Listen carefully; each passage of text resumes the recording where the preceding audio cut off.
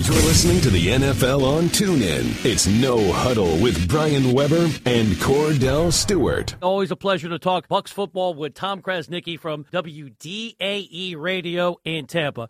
Tom, coming into this game, Bucs had only 7 sacks. Worst tally in all of football. They did not get to Cam Newton at all today. What's wrong with this defense? Brian, good to be with you. Look, I think the Buccaneers kind of overrated some of the talent they have around Gerald McCoy. Opposing teams come in thinking 93 is not going to beat us. We will double team him. We'll single block everybody else.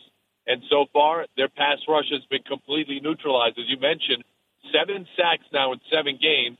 Just to put in perspective, Julius Peppers had a sack of Jameis Winston today, and at the age of 37, he has more sacks than the entire Buccaneer team. It's a huge problem. We know that Jameis Winston has been dealing with the shoulder injury. The stats, pedestrian, 210 passing yards, no touchdowns, a pair of picks. How did he look to you watching the game?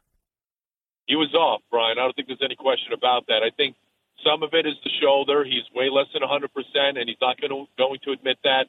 It was also a very windy day here today in Tampa Bay, so that affected it. But no excuses. 3 turnovers. Some of his passes were off the mark. There was a play to Mike Evans, a long pass down the right sideline that should have been a touchdown. He overshot him by a stride and a half. He did not play his best football today.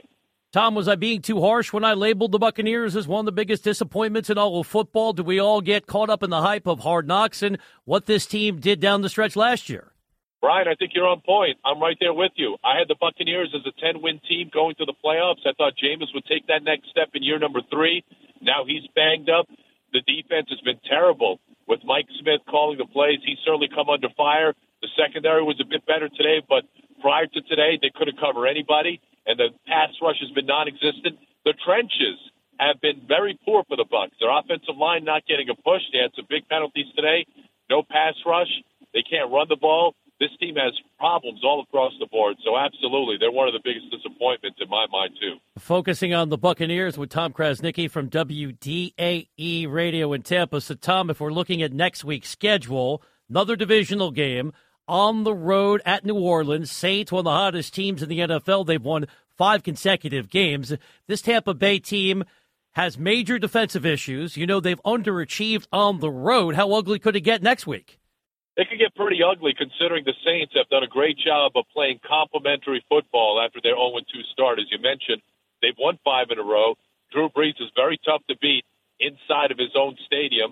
The Bucs have had some problems up there in recent years. They've had a win here and there, but the way they're playing right now, how can you be confident that they can go on the road and beat anybody, much less, a team of a playoff caliber like the New Orleans Saints? So I think this is going to be a long year, Brian. I think we're looking at potentially a 6-10 type of team, and the way they're playing football right now, 6-10 might be a little generous. And when we talk about coaches on the hot seat, obviously we're not rooting for anybody to lose their job. You know how it works in our business. People get fired every 10 minutes. But when Lovie Smith was pushed out at Tampa Bay, that was certainly, at least from a national point of view, unexpected to a degree. If this season continues to be a disappointment, what's the outlook for Dirk Cutter moving forward? I think, Brian, it all depends on how they finish, but honestly, I don't see the Buccaneers pulling the trigger. I would be surprised, although you never know with the Glazers. They've been firing coaches every 2 years, and that's been a pretty consistent strategy from an ownership standpoint, but honestly, that's not how you build continuity with your football team. So I think Dirk will be fine. Again, if they don't win another game and they finish 2-14, then I think, he's going to be in serious trouble. But I think he's going to get another year to kind of prove himself. But right now, the early returns are not favorable. When you take calls, and obviously we love to hear from fans because they keep us employed, what's the biggest theme? What are people angriest about when you hit the phone lines on your local show? The team's not prepared. Coaching staff's doing a bad job. We got a lot of calls on our post-game show about Jameis Winston. He's not a franchise quarterback. He turns the football over way too many times. So the fans are not happy with the coaching staff. They're not happy with the quarterback. They're not happy with the defensive line. You know how it goes, Brian.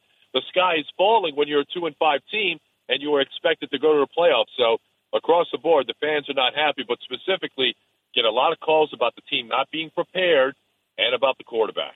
Tom, as always, we appreciate the information. Thanks for joining us on the NFL on TuneIn. My pleasure, Brian. You've been listening to No Huddle with Brian Weber and former Steelers quarterback Cordell /Stewart. Live on the NFL on TuneIn. 20, 15, 10, 5, touchdown. The National Football League is on TuneIn.